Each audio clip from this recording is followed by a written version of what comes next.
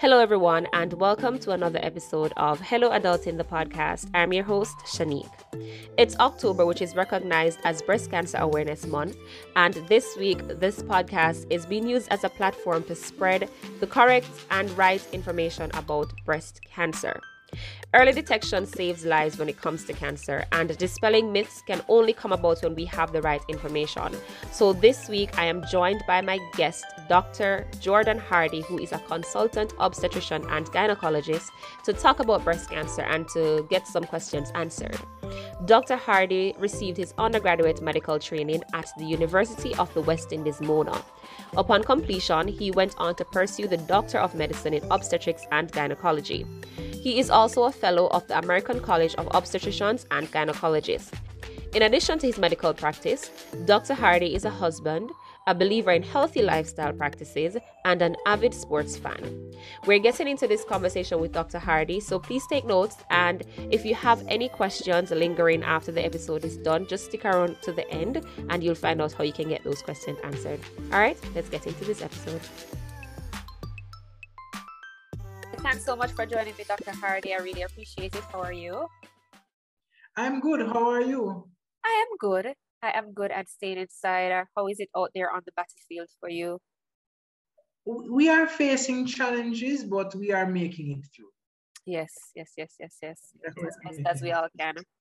All right, so let's start off talking about you a little bit. So you committed your professional life to the health of women, and you work in Jamaica. So I'm going to say making the health of Jamaican women a priority. So let's talk about why did you decide to go around that medical field instead of, some other practice? So as it relates to obstetrics and gynecology, initially I was most interested in internal medicine, which is, for your listeners that listen to House, that's the one that is most closest to it. So you have these very interesting conditions that you kind of have to figure out. Of course, these very interesting conditions are also associated with severe illness. And in my rotation, I grew to love obstetrics and gynecology because it allows me to make a positive impact on the patient. Yeah. From the obstetrics side, a delivery is something great for a family. Mommy is happy, daddy is happy, sometimes grandparents are there, everybody's excited.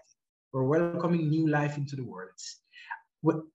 As it relates to gynecology, you have patients who you are able to assist in various means, patients who have chronic pelvic pain, uterine fibroid, severe endometriosis, who you are able to help improve their quality of life. Yeah. So I grew to love it. I found it very interesting. And I appreciate the fact that I can make a positive impact on the majority of the patients. Yeah. I think that when it comes to having a doctor that's an OBGYN, for me personally, I think that's one of the most personal doctors I have for obvious reasons. But I feel like that doctor is somebody that, you definitely have to be able to talk to. And when I think it was 2 years ago, when I wanted to explore the topic of breast cancer awareness, I was referred to you, somebody to talk about it with on my show, my TV show. I was referred to you, and I felt that you were so comfortable sitting and talking and sharing the information. So I know that you are definitely the best person for my listeners to have that conversation with right now. And so we're going to jump right into it, talking about breast cancer awareness. So let's set the scene a little bit. What is the reality of breast cancer like in Jamaica right now? Do you have any statistics on the prevalence of it right now? So the reality of breast cancer in Jamaica, unfortunately, right now is not. So breast cancer is the number one cause of cancer-related death in women in Jamaica. Second, and this is even more troubling, the mortality rate is increasing, and it is increasing among our younger women. So we noted increases in the 35 to 44-year-old bracket. And that is of significant concern. So not only are we seeing more women with breast cancer, but we're seeing more young women with breast cancer who are paying the ultimate price, mortality. Wow. And so before it became this young age now, what was the general average age that you would see women presenting against cancer? I don't want to say before it became the young age, it is still predominantly a condition that we see in older women, 50s, 60s, etc. Right. However, looking at the rate of increase, we're seeing a rate of increase in young women that is very troublesome. Got you. Okay, understood. So that is really the concern, and primarily because the majority of the international recommendations for screening start at 45.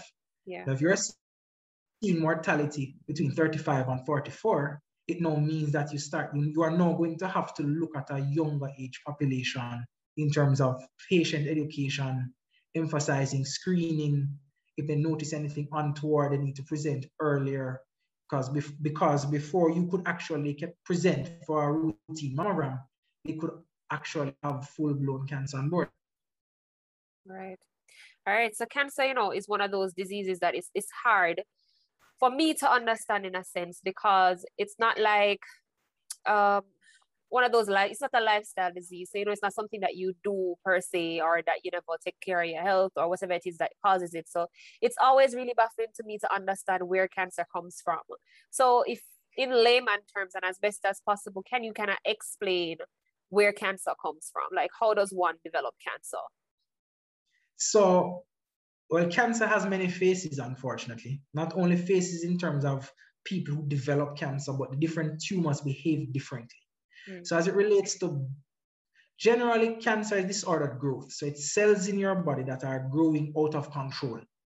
So we have a pattern or a cycle of life, not only in terms of your natural life as a human, but in terms of your cells. So they grow, and then they're supposed to eventually, certain cells go away.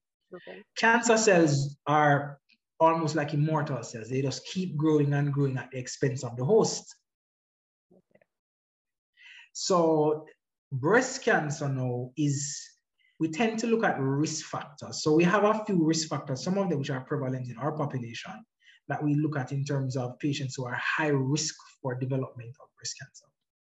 So women who have a family history of breast cancer, someone who has a personal history of having a breast cancer in the other breast is at risk for developing breast cancer in the breast that may have been conserved at surgery.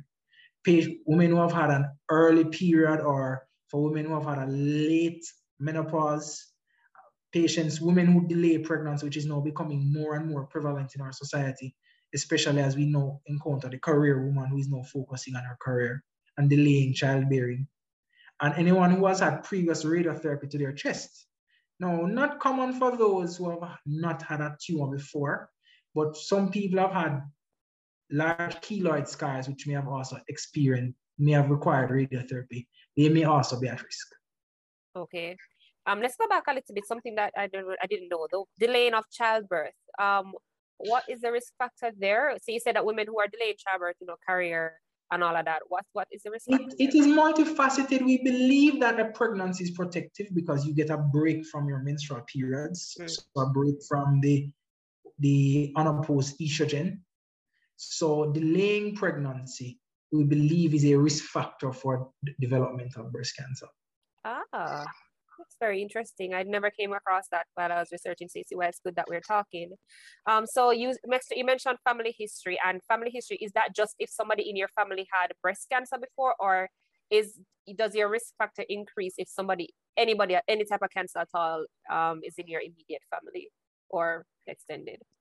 So if you have a first-degree relative, so that has had breast cancer, that is a risk factor for breast cancer. But other tumors that are related are ovarian cancer, and we call it, primary peritoneal cancer, which is extremely rare. But primarily breast cancer and a first-degree relative or ovarian cancer.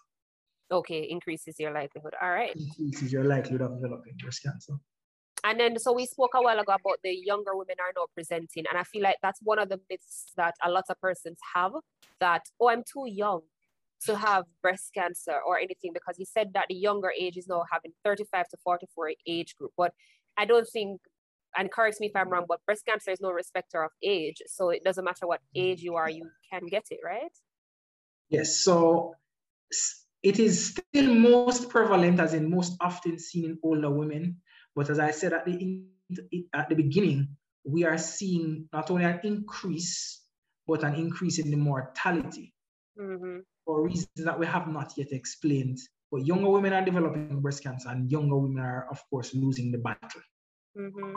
So this is why we definitely emphasize patient education and screening. Screening saves lives. Yeah. Yep.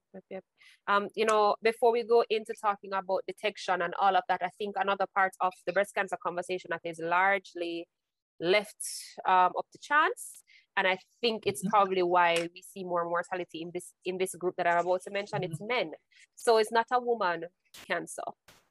Contrary to popular belief. No, it isn't. So let's talk about male breast cancer in Jamaica. Is it prevalent in Jamaica? So fortunately, it is not. Male breast cancer is not prevalent as female breast cancer in Jamaica. And this is a phenomenon we see globally. However, unfortunately, men tend to present at a later stage and tend to have a poorer prognosis. So a male who is diagnosed with breast cancer is more likely to present later, and more likely to lose their battle. More likely to require more invasive procedures, and more likely to have, the term we use is morbidity, or become more ill from their tumor. And I think, could that be because, you know, they're detecting it late? Because they're not checking? It is a multiplicity. So men tend to not have healthcare seeking behavior. So generally men kind of, for want of a better term, like to watch. They're not very fond of going to the doctor. A lot of men like to think that they're okay, they're all right. That is not usually the case. Breast examination is not something that we emphasize toward men. And also the male breast does not have as much tissue as the female breast. So there's increased risk of invasion into the chest wall. So there's a multitude of factors, but definitely there's a significant social component. Men, and this applies not only to breast cancer, but as we are now we're speaking about prostate cancer as well in other forums, tend to like to wait and watch. And men don't really like to go to the doctor. Usually they are brought kicking and screaming by family members or spouses. Yep. All right.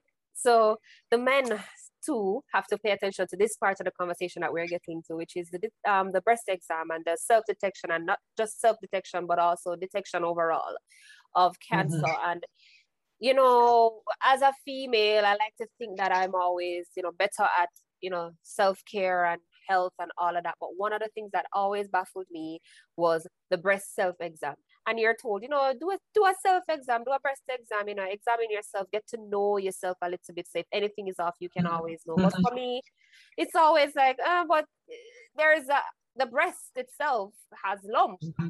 Yes. Something that feels like lumps. So how do you know when it's a lump that you need to pay attention to, or when it's just a lump? So the lumps that are sinister. So first things first, definitely I agree. Breast self-exams are useful. We don't use it as a primary screening modality, but it's something that I encourage because it allows the patient to be comfortable within themselves. Okay. And many women can identify something that's not quite right. They might not be able to tell you what it is, but they know their bodies and they're able to express that something is not right. And that can often spur you to start seeking what is the cause of this feeling. Maybe something related to breast or otherwise. So for the breast self-exam, the lumps that are sinister, so a lump that is not mobile, so it's not moving, it almost feels, the term uses tethered to the skin, so it feels like it's attached to the skin. If there's any dimpling of the breast, the medical term is peau d'orange, it literally looks like an orange peel. If there's any overlying skin changes or any changes to how the nipple area looks, then those are lumps those are red flag signs. Red flag signs can also be associated, including lumps under the arm. Now, many people develop axillary lymph nodes. A colloquial term is Waxman cannon, but associated with a breast lump, it is something that you need to get checked. It may just happen to be that the lymph node was there and you didn't notice it until you noticed the lump. So now you're paying closer attention. But if you notice a breast lump associated with that lymph node, you need to go and see your practitioner so that we can image it and determine if this lump is sinister. Okay. When you say changes in the way the nipple area looks, so changes can be I guess it's very subjective. But when you talk about changes, you mentioned the breast something about an orange peel with a tumor, looking attaching tethered to the skin.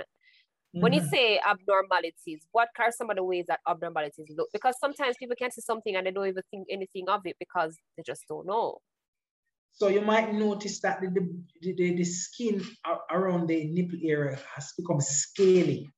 So patients will present and say, boy, doc, I've been lotioning and these scales are not going away. The skin just looks so dry. That is usually a red flag sign. It is unusual. You've never noticed that your nipple area was scaly before. It is not because of hygiene. You really need to come and see someone. Gotcha.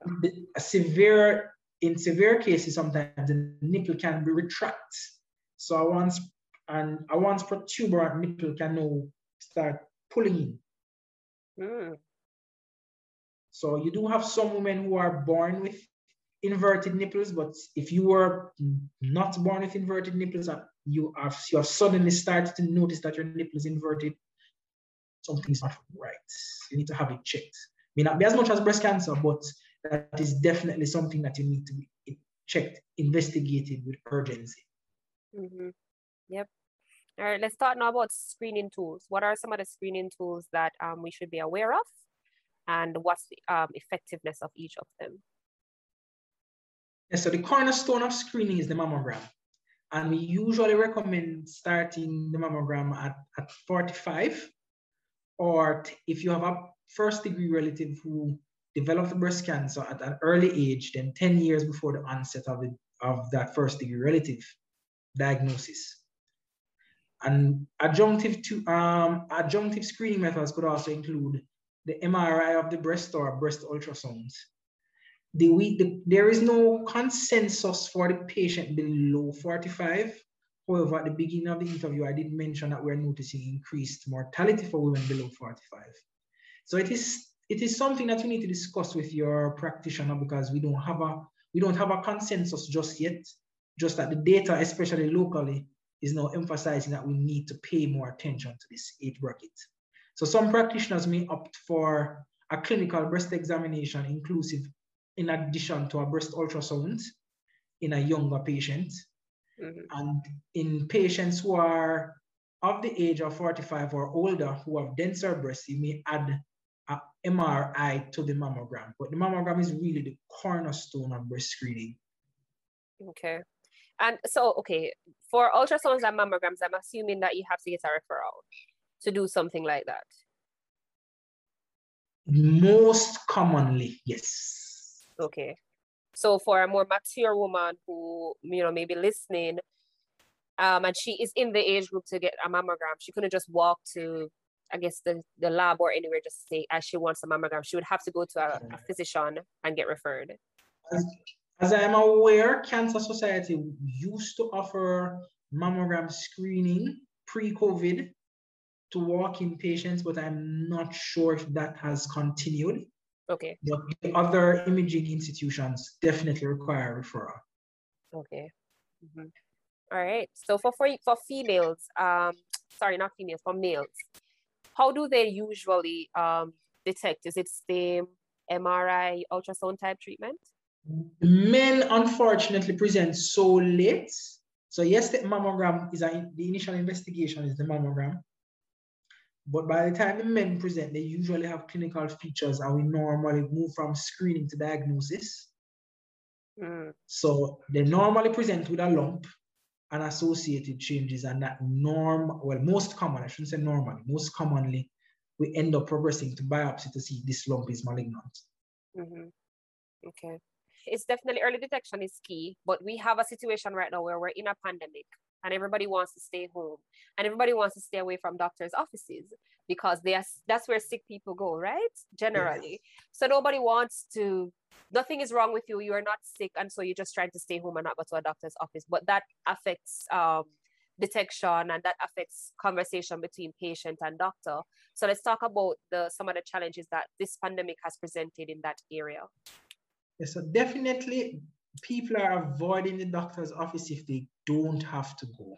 That is definitely something we have seen, and definitely people are avoiding the major hospitals. COVID has impacted especially screening, because as people try to protect themselves, stay away from crowded areas, healthcare facilities, less women are presenting for screening of all sorts, including breast cancer. So this is something that we definitely have to look at in terms of how do we provide for our patients who are presenting, who desire to have their breast cancer screening done. Communication is important. How we schedule the appointments in terms of social distancing within the office, spacing out the appointments, because ultimately we cannot afford to lose our patients, lose the battle to breast cancer as we are trying to win the battle for COVID. Mm-hmm. So we need to, patients need to converse with their healthcare providers, and their healthcare providers need to also initiate this conversation that we know you are trying to stay safe, as we are encouraging, following the protocol, social distancing, mask wearing, frequent sanitization. But breast cancer screening is still very important. So how can we find the best way for you to get your screening test done, reducing your risk? Mm-hmm. And something about breast cancer screening. Okay, so the second leading cancer in women in Jamaica is ovarian cancer, correct? Second leading cause of cancer-related death in Jamaica, right? I think cervical cancer is more common than ovarian. Got you. But we screen. So every 2 years you do a pap smear, or depending on the patient's age and risk factor, there are a number of factors. Depends on the practitioner for cervical cancer. Depends on the age of the patient, and if the patient has any risk factors associated. But there's a time frame around when you do that pap smear, yes. Generally. Yes. Is there a way for us to have a time frame around breast cancer screening, so that way you know that, okay, if you are at the mark now, if you're at the 2-year mark for your pap smear, a doctor is going to reach out and say, hey, Shanique, you need to come in, COVID or no COVID, I'm going to schedule you and you come in. But breast cancer screening is not so. So is there a way for us to get that screening a little bit more standardized? You have raised an excellent point for my patients who I am screening for other conditions other than cervical cancer via the pap smear. I usually include it in the well woman visit when I'm doing the pap smear. Mm. So at that point in time, if we're doing breast cancer screening, then I will give them a request for a mammogram or a breast ultrasound. If there's any other general medical conditions that we're assessing for and they need labs, kidney function, liver function, screening for hypertension, diabetes, then at that point in time, I also try to address those issues. Mm-hmm. Some women do it around their birthdays. Mm-hmm. So they just, because that's a date that everybody remembers. Yeah. But you are correct, there is no standard plan or protocol. The American College of Obstetricians and Gynecologists does encourage gynecologists to screen their patients for all of the age-appropriate tumors at the well woman visit. Mm-hmm. But that's not so standard here in Jamaica, though. No, it isn't. That is correct. Do you know, I know a lot of people who've never had breast exams, and they're well older than I am. Their doctor has never given them a breast exam. And so they find it weird when I say, oh, I'll ask. I will literally be like, can you give me a breast exam? Because yes, I do it myself, but I will ask. I'll ask my doctor. The challenge we are having is the goal is, the cornerstone of screening is the mammogram. Mm-hmm. So what we don't want is the patient to come for a clinical breast examination and not do the mammogram. Mm-hmm. And I think the message may have been lost at that point in time. So some people skip it. And if you are going to do the mammogram regularly, then it is possible, but because we have so many challenges with getting screening, because the mammography is not the most accessible screening tool in Jamaica. For a number of reasons, there are not very many units. Some of the units that were present are no longer functional. That in our setting, the clinical breast examination is still very useful and very important. In first order settings, they tend to escalate from the mammogram to the MRI very quickly, but they have access to all of those facilities, and this is across the general population. Mm-hmm. Mm. So I definitely would recommend the clinical breast examination because of access to screening. Exactly. Yeah. It opens that door. Yes. And starts that conversation. But if we just skip it all together, I feel like that will fall to the wayside. And you just never have that conversation until it is unfortunately too late. Yeah. Especially if you live somewhere where you have to travel a great distance to do that mammogram. Yeah. Yeah. I feel like a lot of people should do this thing that I do. Whenever I'm going to the doctor, I sit and I write down everything that I've felt in the last recent times, every headache, every foot ache, everything. If I'm going to a GP, everything, and then I'm address anything you want to talk about. Yes. So on the 1st of January, I had this because I don't go there so often. So I feel if we do that, and if we start I feel like if we just open that conversation, a lot more people will be talking about it, because I honestly did not know that people do not have conversations when they go to the doctor. Like, converse with the doctor. You find out a lot of things in conversation with clients, I think, with patients. Yes. People vary. I think it's a wise idea to write down your complaints. I've seen some very long lists, and I try my best to address most of the concerns on the list. But yes, you are correct. Speaking to your physician, being comfortable speaking to your primary care provider, expressing your concerns so that you are completely clear as to what you think is wrong with you, and is very important. Yep. It is very important. Oftentimes, patients present a long list, and it is at the bottom of the list that we get to the thing that may be most sinister. I don't want to say get to the point, because all of their points are important, but the thing that is most sinister, the part of the condition that will cause the most harm to the patient, is quite often not what is at the top of the list. So it is a wise idea. Of course, it might mean that a lot of people are coming to my office with a long list of paper, but it's okay. We will get there one at a time. Right. And at least, if this person, you can just say, run through your list, and then, you can get an idea of where their head is at. And then you can probably dig a little deeper and see what the real issue is, because healthcare is important, and, it saves lives. That conversation could possibly save somebody's life. You never know.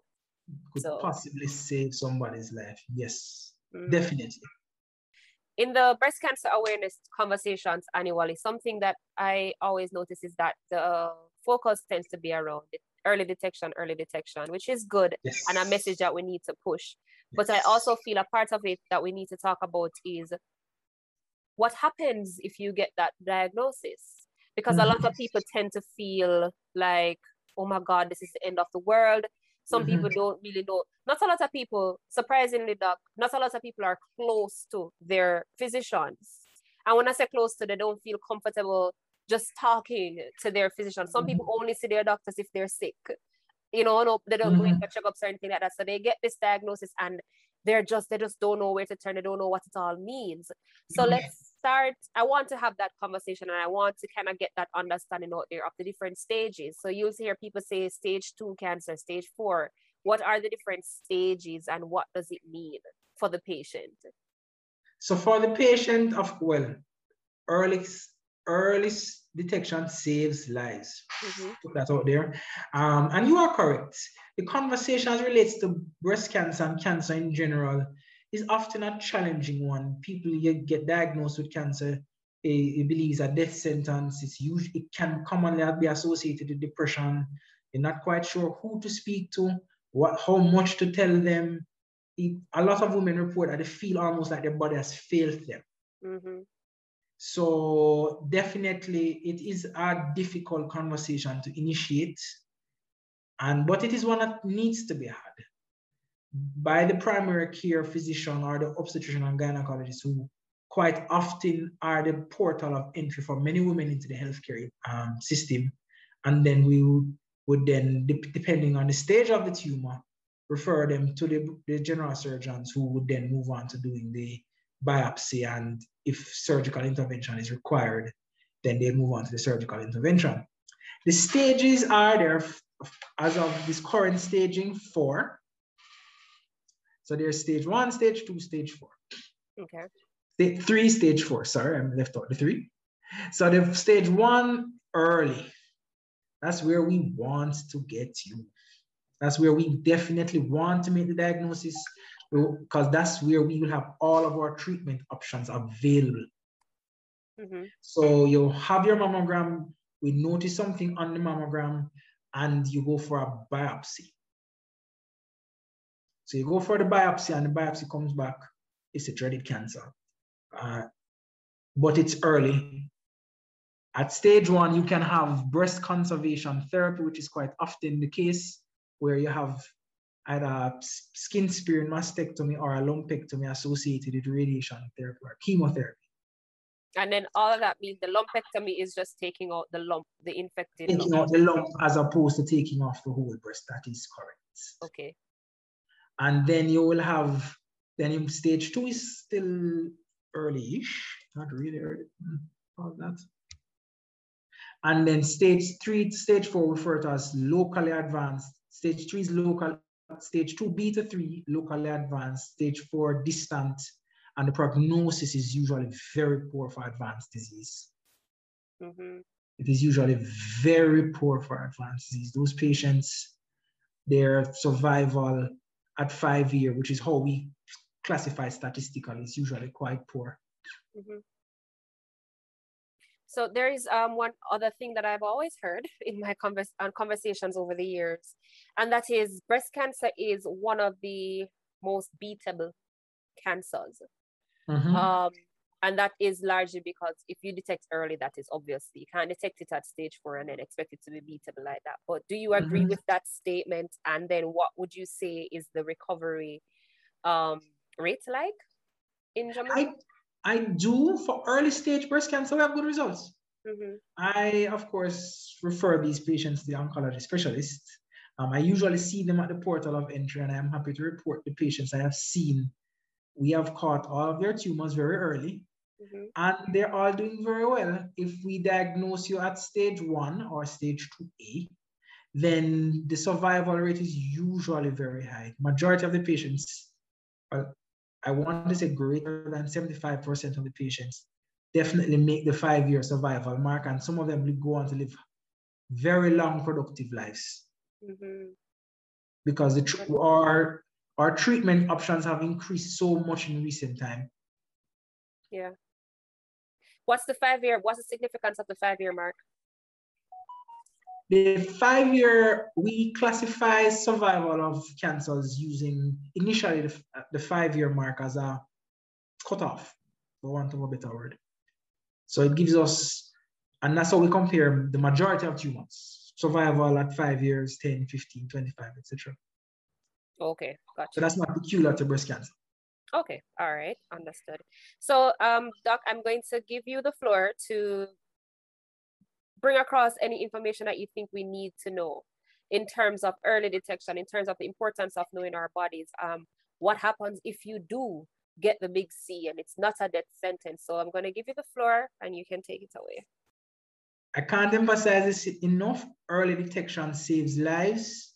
I believe I am a strong proponent of the patient. If you feel uncomfortable or you think something is wrong, see someone. If you express your concern to your primary care provider and explore your options as it relates to investigations.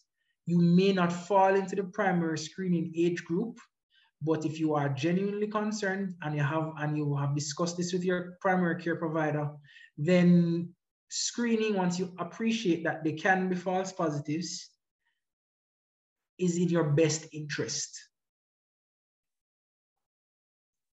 that conversation about cancer, we are now trying to change the narrative.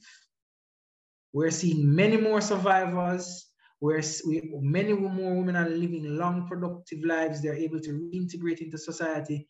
And if they didn't tell you that they had breast cancer, you would not be aware. Mm-hmm. But that's because we have diagnosed the patients early and we have treated them appropriately at an early stage. Screening saves lives. Early diagnosis is key. If you have a concern, it is best to express it. And then if it turns out that the screening reveals that it's a benign breast lump, like a fibroadenoma, which is the most common benign breast lump that we see in young women, then we would have explored your concern and it would have come back benign, as opposed to not exploring the concern and something sinister is lurking. Yep. I mean, I just want to underscore what Doc said, it doesn't mean age. Don't look at age and be like, oh, I'm too young. This is definitely nothing. I've been seeing this lump looking thing, but it's nothing because I'm only 20 or I'm only 25 or 29 or 30. Definitely know your body and definitely speak up and advocate for yourself. Advocate for yourself. Advocate for yourself at all times. So Doc, let us know your contact information. Maybe somebody's listening and they're like, this Doc sounds like the person I want to talk to. Let us know how we can talk to you. So you can contact me. I'm Dr. Jordan Hardy. I am on social media. The practice is CMA Jamaica. We have an Instagram and a Facebook page. I have a personal page, DRJ Hardy, HARDIE OBGYN. That's a lot, but it's doctor, my first initial, my last name, and of course I'm an OBGYN. And the contact number and that is also my email. So if you add @gmail.com, that's my email, and you can send me an email. And our contact number is 876-505-5829. There you go. Thank you very much, Dr. Hardy. I appreciate it. No problem. I'm happy to come and speak about this topic because in reviewing the information, I was actually quite surprised that our numbers were moving in the wrong direction, especially in young women. Yeah. So this is something that we need to speak about. Yep, I agree completely. I agree. Thanks, Doc. Thank you so very much for listening to this episode, everyone. I do hope that you were able to learn something new, and if you had questions, that those questions were answered. However, if you still have questions that were not answered, we are ready and waiting to facilitate the answering of those questions. If it's of a more personal nature, your question, you can reach out to Dr. Hardy directly using the contact information that he provided. If it's a more general question and you're comfortable, you can send that to me on social media, and Dr. Hardy and I will come back and do a part 2 answering all those questions. So you can find me on Instagram at SHANZIQUE, on Twitter at SHANZ_IQUE, on Facebook and LinkedIn I am Shanique Hayden on those platforms.